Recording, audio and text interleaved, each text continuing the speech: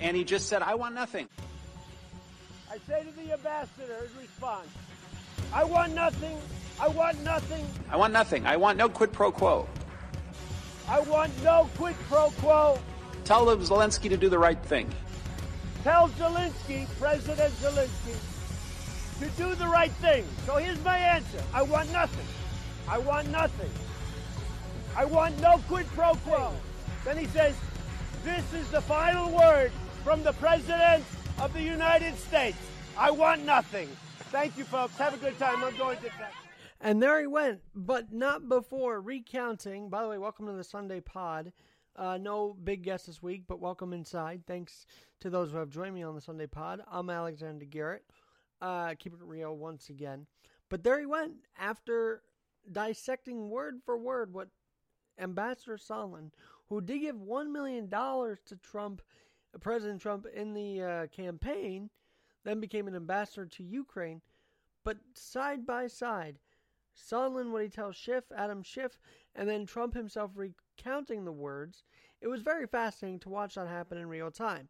Now, people may say, oh, you're too much of a fan if you want to post that. No, I'm actually just showing you the amazing rapidity that Trump has, the amazing speed at which he reacts to these impeachment hearings. And by the way, congratulations to Kevin McCullough, who just got retweeted for his town hall article by the one, the only, real Donald Trump. That's right, President Donald J. Trump retweeting Kevin McCullough, who you can hear weekdays on AM 570 The Mission in New York at 3 p.m. and then 5 p.m. on AM 970 The Answer. Check out his column, The Unspoken Truth, What Impeachment Exposed About Trump and 2020 at the townhall.com website. So congratulations, Kevin, on that retweet. And that side-by-side that I just played you, which I happened to create this week, taking the video of Sondland in the hearing and Trump about to board Air Force One or Marine One, that side-by-side really defines the whole week. Because you see, as they got into questioning all these different witnesses week after week, day after day. It was either I didn't hear anything or I heard it from someone else, or yet actually President Trump didn't tell me that. That's what I was thinking. I presumed it, but that's not what he actually told me. So if there's anything that is true, is that it feels like this whole hearing thing could have just ended at the opening statements, and that would have been convicting enough, but they let the Republicans, they let the Democrats question, and as the questions happened, the stories of all these different quote-unquote witnesses dissipated. And I think the most dramatic was Sondland because of the way Trump reacted to it in real time with notes on all that was said in that hearing. Pretty amazing stuff, how quickly that went down. So, while Adam Schiff may say things are going to continue with the impeachment inquiry, again, we have other stuff to talk about, right? We've got tons of other things that are worth talking about. As I mentioned the other day, we're going to have more coverage on the WeWork scandal. It's becoming a scandal, so much so that the New York Attorney General is investigating. Then there's a story about how a big coal manufacturer and coal plant in 1966 had written a report saying, yeah, this could lead to more CO2 levels. But I want to take on the professor who found these notes from 1966, because I still believe we need the coal industry. We can make it cleaner, but we do need the coal industry because look at the, if anything, for the generational factor. You've got family upon family, father, grandfather, son, all of them trying to carry a tradition that the one before them set. And so that's partly why mining has been such a big factor in middle America, because it's a generational, familial occupation. Dangerous, sure. Smoky and dusty, sure. But nonetheless, it's worth keeping and worth at least having clean coal, because that's still in operation. While coal plants are shutting down because of economics, there are still some thriving, and I think those still should be supported. And maybe my the guy who found this report would disagree with me. This professor would disagree with me. But I want to jump on today because there was one story I didn't cover, and it hits home because as a person with multiple urological issues, one kidney, a bladder that is sometimes out of whack. This story out of China is the most intriguing thing that I read all week. Do you want to know what I'm talking about? That this doctor did a practice of literally saving a man's life on a New York-bound plane by sucking urine out of an elderly man's blocked bladder to save life. Zhang Hong, who's a doctor, and he was on flight 399 from Guangzhou, China to New York on November 19th. This doctor, quick thinking, took out a catheter and for a blocked bladder, sucked the urine out to save the man's life. It was suspected an enlarged prostate as well, the elderly man. But imagine, it questions everything, doesn't it? What would you do? What lengths would you do to save a person's life? Would you go in there to a man or a woman's bladder if they couldn't do it themselves and take the urine out and have a bloated stomach? If they couldn't do that, they couldn't get it out themselves, would you go that length?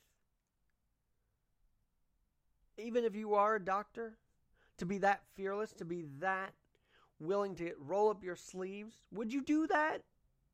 Because see, Dr. Zhang Hong is very extraordinary. He's not a doctor that will prescribe you something just for that. He's a doctor that will take action. So kudos to Dr. Hong for doing this procedure on a New York-bound plane for 37 minutes. 37 minutes.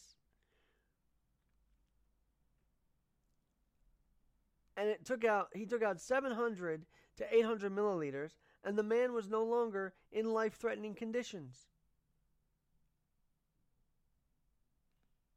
Now, this happened because it was 6 hours away from the destination, New York, and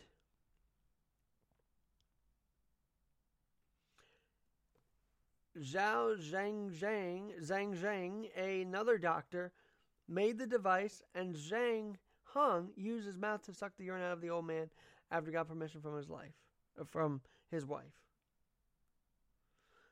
When Zhang was asked, he said the situation was very urgent and there was no other way to save him. He just wanted to extract the urine out as quick as possible. And he said, it's my instinct to save lives as a doctor. So if you didn't hear about that this week, now you did. And congratulations to everyone involved for a quick thinking man, a doctor on the flight, to the doctor that created this device to get out the urine. I mean, just an overall team effort. And it just, as I said, for someone who has urologic issues, this hit home. Because I've seen my own doctors do whatever they can to make sure I am alive and well and preserving the one kidney that I have. And I wanted to share that today with you because I want to take the chance to extend my appreciation to urologists, to those who deal in urology, that take the time, that write down everything, that are so meticulous with their patients' care that it can extend lives for more than a year or two. It can extend lives for more than 10 years if done properly. You know, I know doctors get a bad rap. Oh, you only see them for 7 minutes. But these doctors on this plane, and those that have seen me, and I'm sure many of you, know that that's not the case. They're not just 7-minute doctors. They're real-life doctors saving lives. That's why they got into the business to begin with.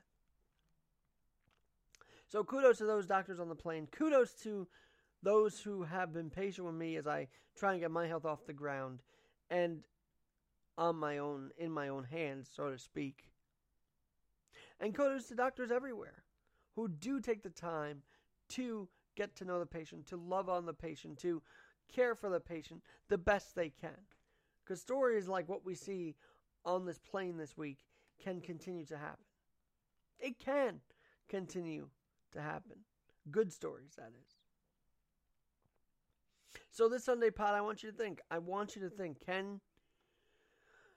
Can you ever see yourself doing anything you can to save your spouse, save your family, save your sister, your brother, your cousin, your parent, if you really had to? And if you have had that kind of situation, maybe not as extreme as what happened on this flight, but if you had a situation where you needed to save a life, tell me your story. Alex G in NYC is my Twitter and Instagram. Direct message is always open. And that's again Alex G in NYC. And alex.garrett21 at yahoo.com. alex.garrett21 at yahoo.com. Think about it. What lengths would you go to? Like these doctors went. Like all our doctors can go to at times. To keep us alive and safe and healthy.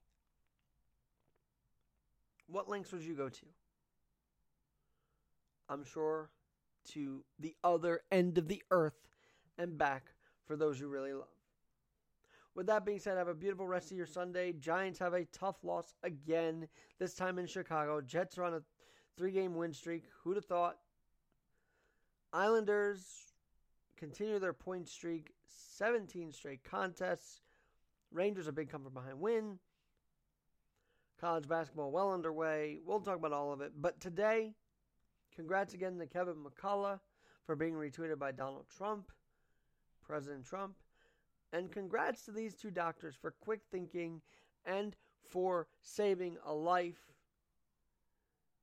with just hours to go on a flight to New York. Think about that.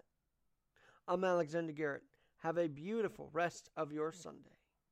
Alex.Garrett21 at yahoo.com. Garrett21 at yahoo.com.